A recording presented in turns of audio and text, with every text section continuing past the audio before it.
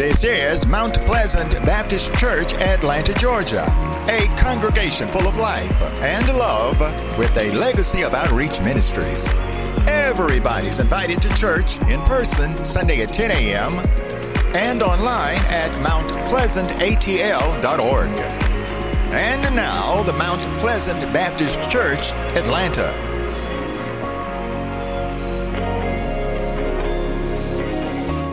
Truly, we thank our God, our Creator, our Sustainer, and His Son, Jesus Christ, who gave His life as the propitiation of sin, and to the presence, power, and preeminence of the Pneuma Hagios, the Holy Ghost, who is with us even now. We certainly give honor and deference. I was always taught that everything eternal need not be everlasting. And so look with me, if you will, to the Psalter, the book of Psalms, chapter 3. And if it is the custom of the house to stand, I invite you to do so out of reverence for the word of God, knowing that the grass withers and the flower fades, but the word of our God shall stand forever. We give honor and reverence to all clergy that are present. I see pastors from across the metropolis. We greet you with Jesus' joy. I want to lift this text from the New Revised Standard Version for the sake of clarity. Hear now the words of David. O Lord, how many are my foes? Many are rising against me. Many are saying to me, there is no help for you in God. But you, O Lord, are a shield around me, my glory and the one who lifts up my head. I cry aloud to the Lord, and he answers me from his holy hill. I lie down and sleep, I wake again, for the Lord sustains me. I am not afraid of 10,000s of people who have set themselves against me all around.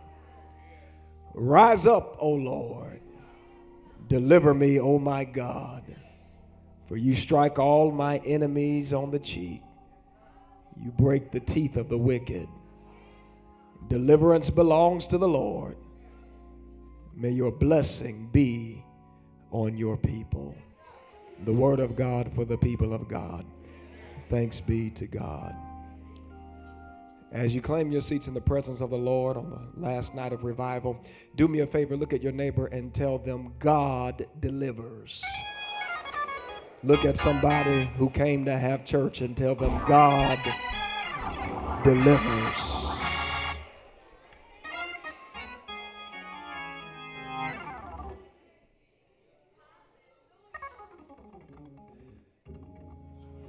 Recently, I emerged from one of the most challenging seasons of my life. A time in my life where I literally felt as if I were running for my own life. I'm talking about a time wherein it seemed everybody knew what was going on with me. And folks that I thought were on my side turned against me. I don't expect everybody in here tonight to understand that and identify with that. But I want to submit to you tonight that if you keep waking up and going to sleep, that if the sun keeps rising and setting on your life, you will come to a point in your experience where folks that you thought were on your side will be standing against you. And where do you turn when the folks that you thought loved you turn their backs on you? Where do you run? Who do you talk to? Who do you trust? Where can you keep your secrets? When it seems as if you're running, but you're running all by yourself. This is the tone, tenor, and texture of what we find in Psalm number 3. Psalm 3 begins a series of royal laments that we find clustered within the first 12 chapters in the book of Psalms. It is here that we find the psalmist, most likely David, waging his complaints against God because life seems to be unfair. And it is interesting that Psalm 3 is nestled between Psalm 2 and Psalm 4. Because in Psalm number 1, we learn, blessed is the man who walks not in the counsel of the ungodly, nor stands in the way of sinners, nor sits in the seat of the scornful, but his delight is in the law of the Lord, and in that law doth he meditate day and night, and he shall be like a tree planted by the rivers of water. We learn something about righteousness in Psalm number 1. We learn that the ungodly are not so. They are like the chaff that the wind drives away. We learn something about righteousness and unrighteousness in Psalm number 1. But then in Psalm 2, we learn something about the kind of righteous person that God uses to lead his people. In Psalm number 2, we see that God has anointed a king that he places over Israel. We learn about the characters and quality of the anointed one that God has installed in leadership. We learn about the blessed state of this righteous leader that God has installed over Israel. We learn that in Psalm number 2, but in Psalm number 3, we run into some conflict, because while we learn about the anointed one in Psalm 2, in Psalm 3, we learn about the unanointed one who has tried to usurp power and authority over the one that God has put in place. In Psalm 2, just one chapter earlier, the anointed one is in his rightful place. The anointed one is ruling from the throne within the confines of the palace. But by the time we get to Psalm 3, the one who is anointed and righteous is running for his life because the unanointed ruler has tried to take over the place where God has set the anointed one. Can I pause here early on the last night of revival and suggest to you, don't get too comfortable where you are, and be careful of critiquing folks just because you are in the Psalm 2 experiences of your life. Because if you keep on waking up and going to sleep, you'll live to discover that it's a short distance from Psalm 2 to Psalm number 3. You can be on top of the world today, and the world can be on top of you tomorrow. You can be in sunshine today, and by tonight a storm can be raging in your life. In Psalm 2, the righteous is in a great position, but by Psalm number 3, the world has turned upside down. And I don't know who I'm talking to tonight, but you came here looking for revival. You came here looking for encouragement. You came here looking for refreshment, because it wasn't that long ago that you were in Psalm 2, but now you find yourself in Psalm 3. Now you find yourself wondering, Lord, where are you in my situation? What do you do when you're running for your life?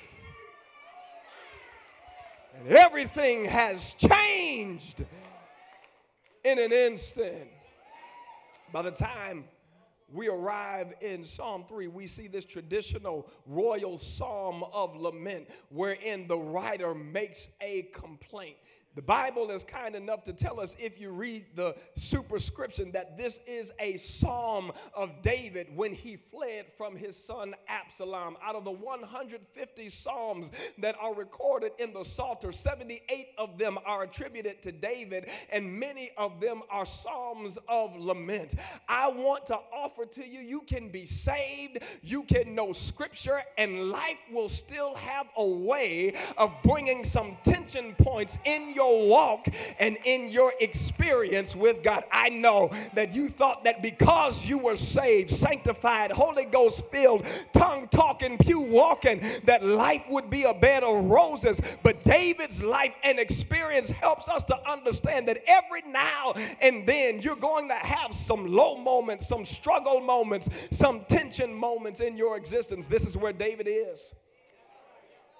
In Psalm 3, he begins by saying, "Oh Lord, how many are my foes? Many are rising against me. Many are saying to me, there is no help for you in God." What is interesting about this particular Psalm, Mount Pleasant, is that scholars, theologians, and historians are kind enough to tell us that this Psalm of David would have been a prayer psalm that he offered in the morning.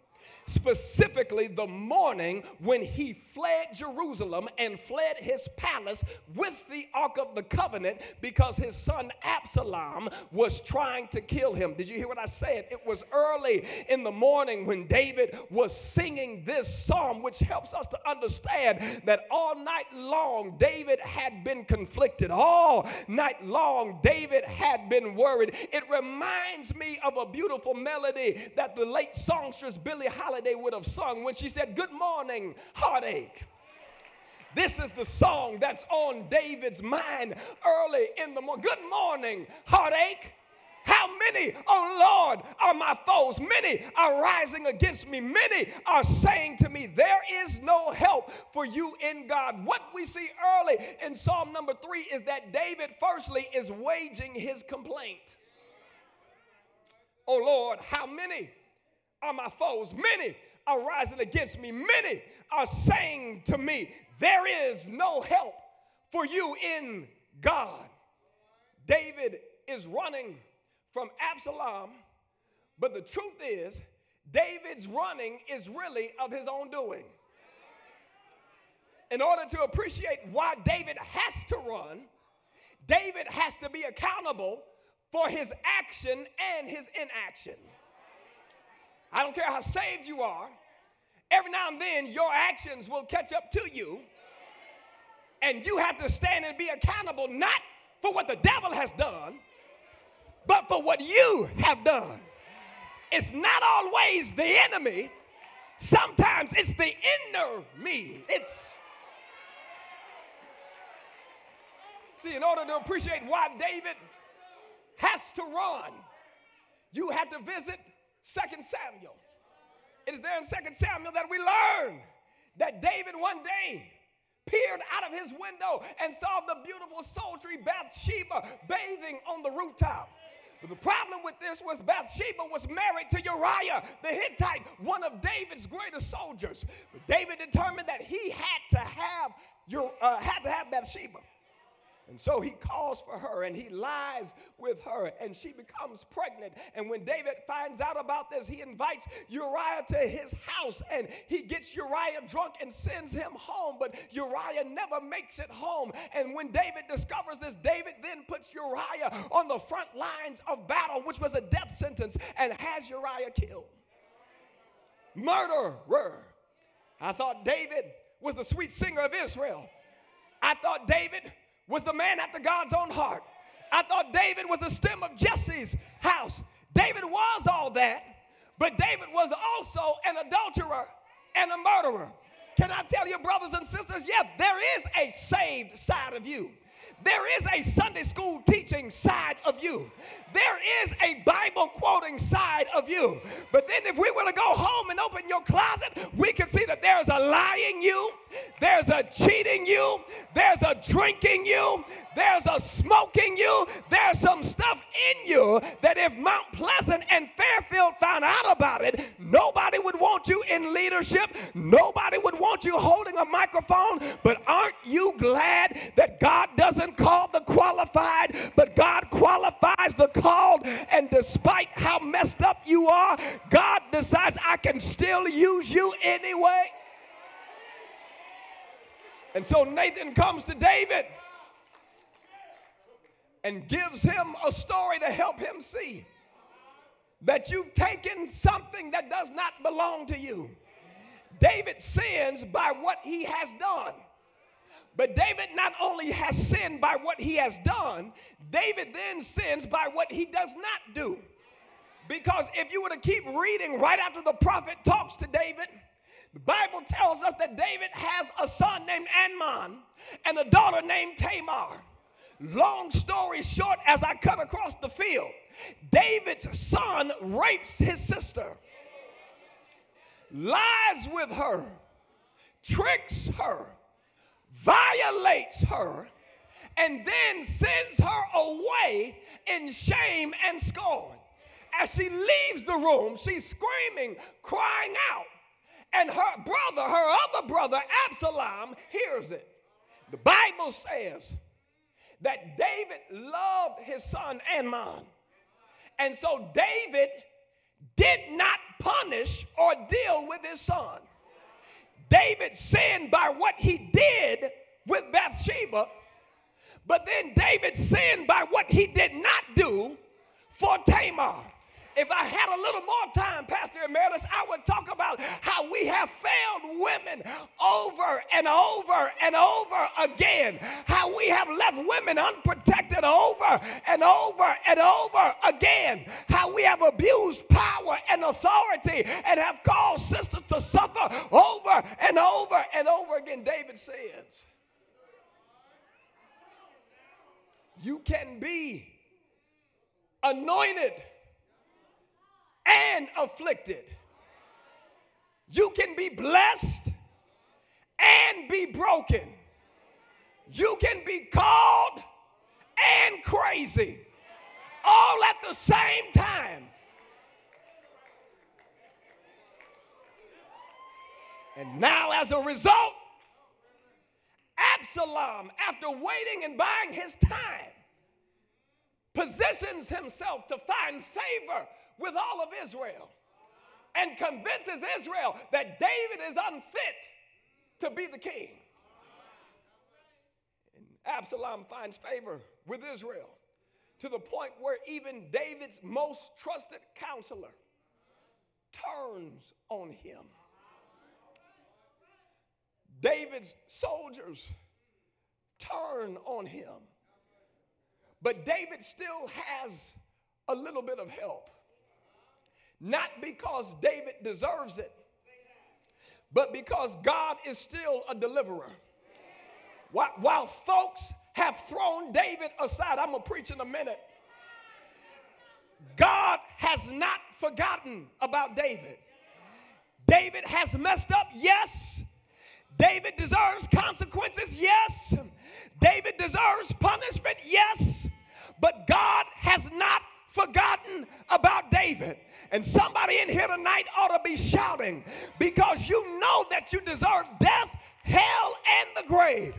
Yes, you've made some mistakes, but can you thank God that God has not thrown you away? God has not forgotten. Is there anybody here not too sedated tonight to slip up a hand and to rest on your feet and to open your mouth and give God glory? Because when you think of the goodness of Jesus and all he's done for you,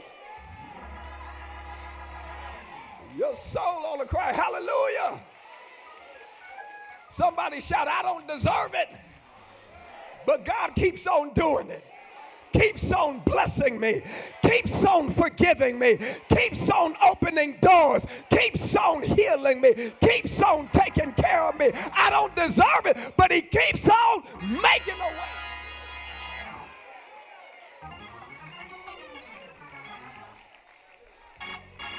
So David says, oh Lord, how many are my foes? He's laying out his complaint. Everybody is against me, and they're saying there's no help for you in God.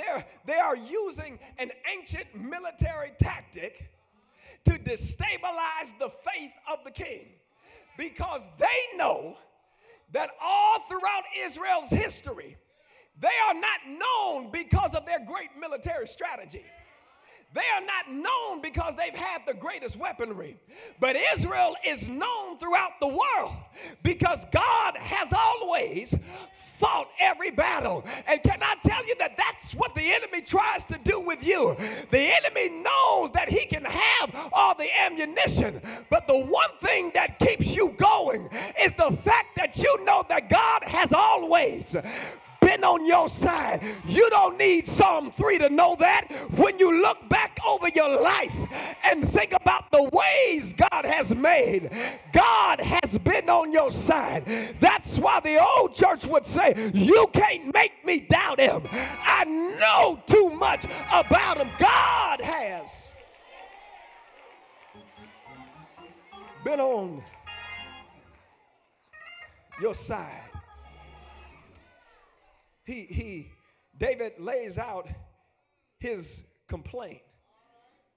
But then David moves from complaint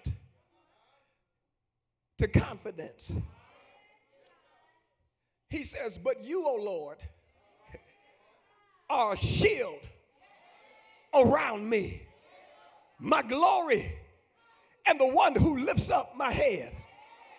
I cry aloud to the Lord, and he answers me from his holy hill.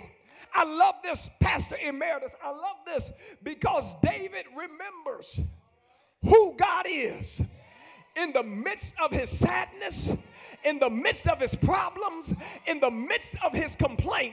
He remembers who God is. And brothers and sisters, life is hard. Life will make you cry sometimes.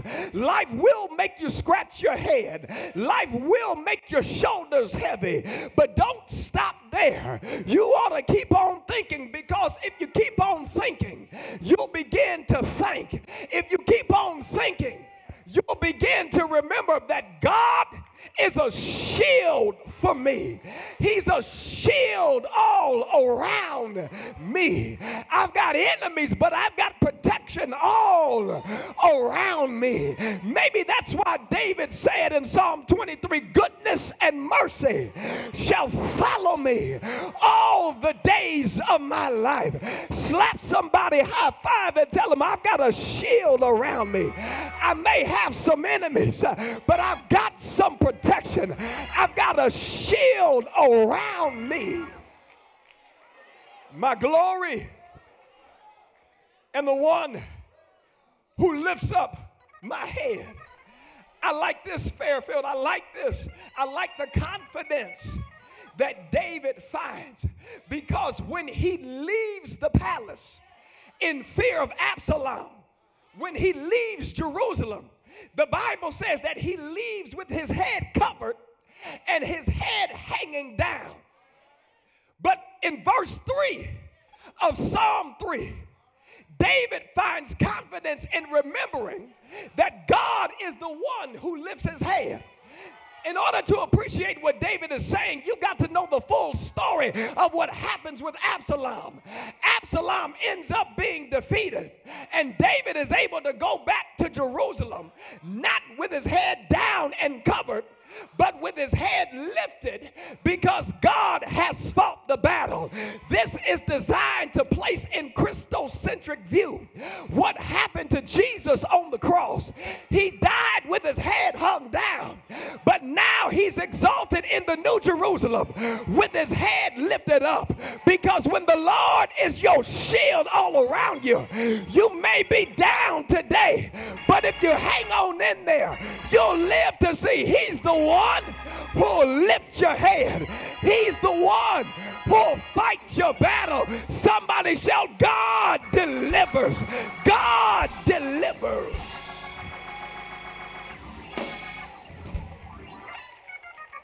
He says, I cry aloud to the Lord. He's found his confidence. I cry aloud to the Lord, and he answers me from his holy hill. I wish I had real time to deal with this. I love this. This makes me shout, because David says, I cry aloud to the Lord, and he answers me from his holy hill. In order to appreciate this, you have to know about the justice system of Israel. What David is alluding to here is the fact that when the righteous are oppressed, when they suffer violence, it is the legal expectation of the wronged party to cry out loud so that bearers of justice can bring justice to the afflicted. So when Tamar was raped by Amnon, she left the room yelling and shouting, not because she was in pain, and not because her feelings were hurt, but because an injustice had been done to her. And can I tell you why the black church is still relevant? The black church is still relevant because we still need to cry out for injustice. Just because buses have been desegregated doesn't mean that there still isn't injustice. We can't live where we want to, buy what we want to, run how we want to in a time when we still get shot for Skittles and tea. There's still injustice. In a time when we're still put in a chokehold for selling individual cigarettes, injustice. In a time when we're pulled over for a broken tail light and die, it's still injustice. David says, I've been wrong, and so I cry to the Lord. But because God is a God who keeps his word, God has a covenant obligation to respond to the cries of the righteous. Y'all ain't helping me tonight. David says, because even though I've done wrong, I've still been wrong. And if I cry to the Lord, God has an obligation to take care of me. And maybe you're here tonight frustrated because you feel like God hasn't heard your prayer. Well, I got one question. Have you called out to the Lord and asked the Lord to intervene on your situation? I dare you on the last night of revival, if you need something from the Lord, I dare you to open your mouth and declare what you need. I dare you on the last night of revival to get enough righteous indignation and open your mouth and tell the Lord what you need from him. God, I need you to open the door. God, I need you to put my heart back together. God, I need you to bring my child home.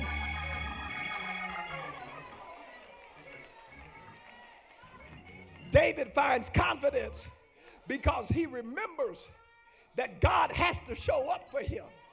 Says, I cry aloud to the Lord and he answers me from his holy hill. Now I want to move forward, but I cannot move without acknowledging this word that occurs 3 times in this particular pericope that goes unspoken.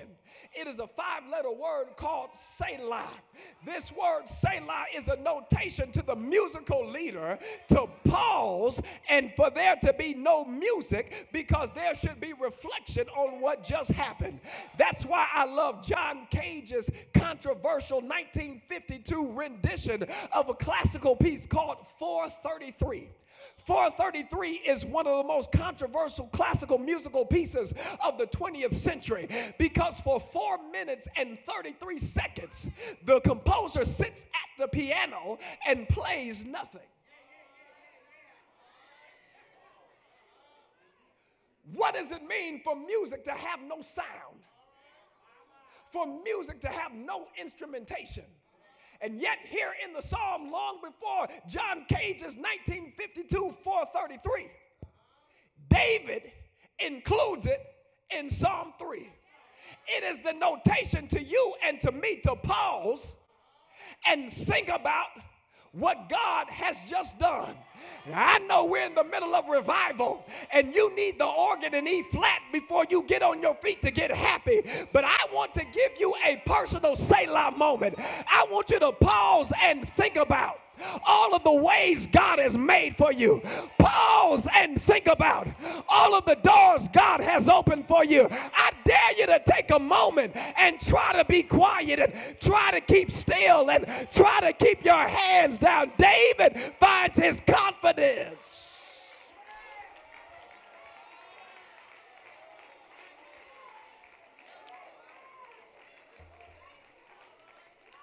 He finds his conviction. God delivers. The object and the focus of Psalm 3 is not David's mistakes, even though he's made them. It's not what Absalom has done, even though he's done it. It's about what God is doing despite all that has happened. In fact, the psalmist David no less than 7 times calls upon the name of Yahweh, the divine name. He moves from complaint to confidence to conviction. He says, I lie down and sleep. Lord, help me here. I wake again, for the Lord sustains me. I am not afraid of 10,000s of people who have set themselves against me all around. When David remembers that God is obligated to show up for him, David is reminded of his own convictions. David says, well, if God is protecting me, even though I've got enemies all around me, if God is faithful to deliver, even though everybody's after me, then I ought to have enough sense and comfort to go to sleep at night. If I know God is keeping me, I ought to have enough faith to put my head to the pillow. And can I tell you, that's when your faith kicks in. Faith does not kick in when everything in your life is all right.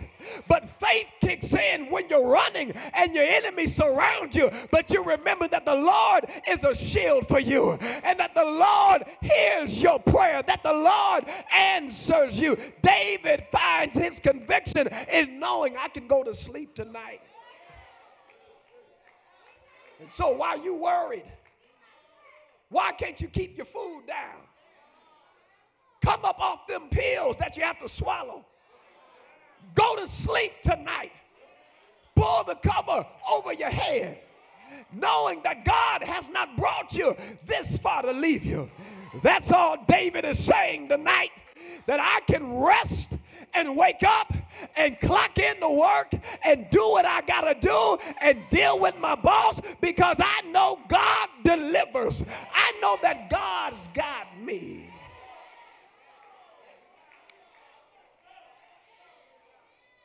Somebody shout, God delivers. God delivers. Yeshua delivers. Yeshua, that word in Hebrew means salvation. It means that God comes in military and material justice to snatch me out of that which I cannot pry myself from. I come to tell somebody tonight that the God you serve is so big, he can pry you out of the thing that has you bound. God delivers. Strung out on drugs, God delivers. Trouble in your home, God delivers. Craziness on your job, God delivers. Problems in the community, God.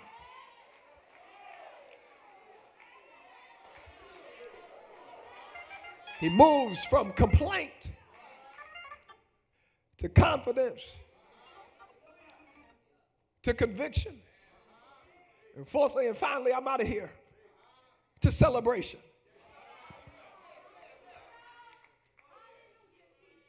It says, rise up, O Lord, verse 7. Deliver me, O my God, for you strike all my enemies on the cheek. You break the teeth of the wicked. Deliverance belongs to the Lord. May your blessing be on your people. When David thinks about all that God has done, David moves from complaint to confidence to conviction to celebration. When you really know for yourself who God is and what God can do, you might complain, but you can't stay there. You might find your confidence, but you can't stay there. Your confidence ought to lead you to conviction, knowing that you know what you know about God. And when you know that you know what you know about God, it ought to lead you to celebrate what your God can do.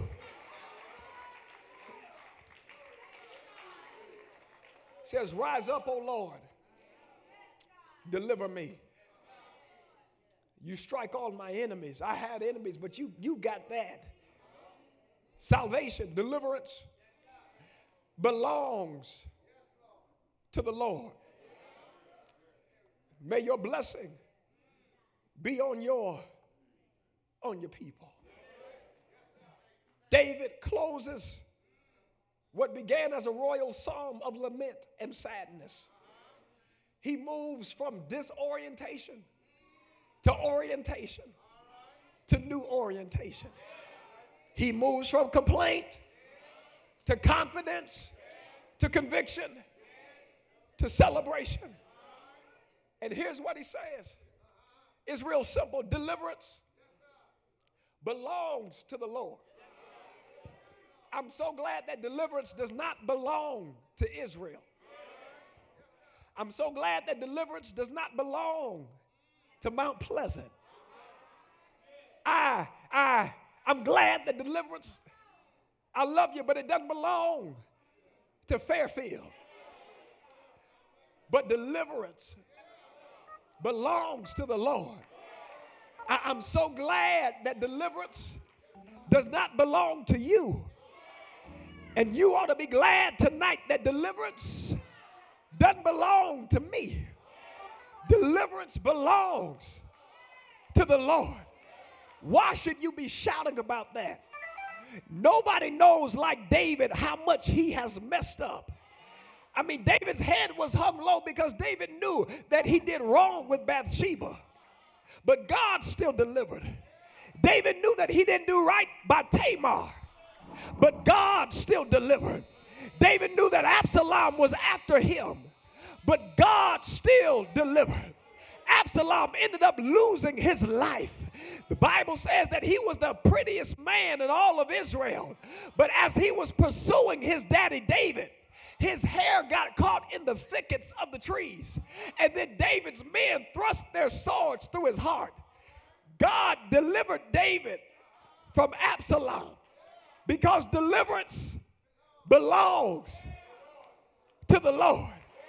I'm trying to help you see that you ought to be glad about it. That despite what you have done, God has not held it against you. But God has looked beyond all of your faults and supplied all of your needs. David does not use this word in Psalm 3, but it bleeds throughout the Psalter. All David is trying to say is that God's grace has covered my life. Somebody ought to be shouting right now. Grace is what God gives you that you don't deserve. God's grace is God's riches at Christ's expense. And I ought to be glad tonight to know that I'm in the sanctuary full of grace cases. I ought to be in the company of some folk who can testify that, Pastor, I have done wrong. I have made some mistakes. I deserve some consequences. But I'm here tonight, not because I've been so good, but because deliverance belongs to the Lord. I'm here tonight because God's grace is on my life. Is there anybody here who can thank God? Because were it not for the grace of God, you would have lost your mind. Were it not for the grace of God, your enemies would have overtaken you. Were it not for the grace of God, your soul would still be lost. Maybe that's why the composer said, amazing grace, how sweet the sound that saved a wretch like me. I once was lost, but now I'm found. I was blind, but now I see. I gotta get out of here. But is there anybody glad that deliverance belongs to the Lord? When you came here tonight, you came in complaining. When you came here tonight, you came here frustrated, but you stayed long enough to know that you got a reason to shout. You got a reason to praise because the Lord delivers. Is there anybody here who knows about his delivering power. Why don't you shake somebody's hand and tell your neighbor, I don't know what you're going through, but I've come to tell you that God delivers. Find somebody else. Tell your neighbor, I know you may have cried, but wipe your eyes because God delivers. I'm not telling you what I heard. I'm telling you what I know. He'll fix it for you. He'll fight it for you. He'll be a shield all around you. I am kept by the grace of God. He protects me. He directs me. He's a hedge all around me. Is he all right? Won't he keep you? Won't he hold you? Won't he sustain you? Say yay! Yay! Yay! Yeah!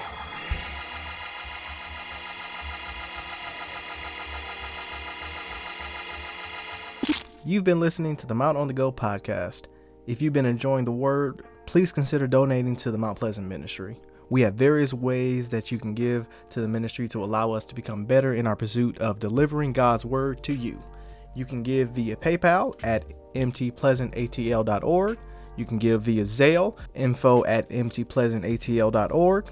You can also give via Square and Givelify. For Givelify, just search for Mount Pleasant Baptist Church with our address, 17 Melvin Avenue, Southeast Atlanta, Georgia, and you'll be in the right place.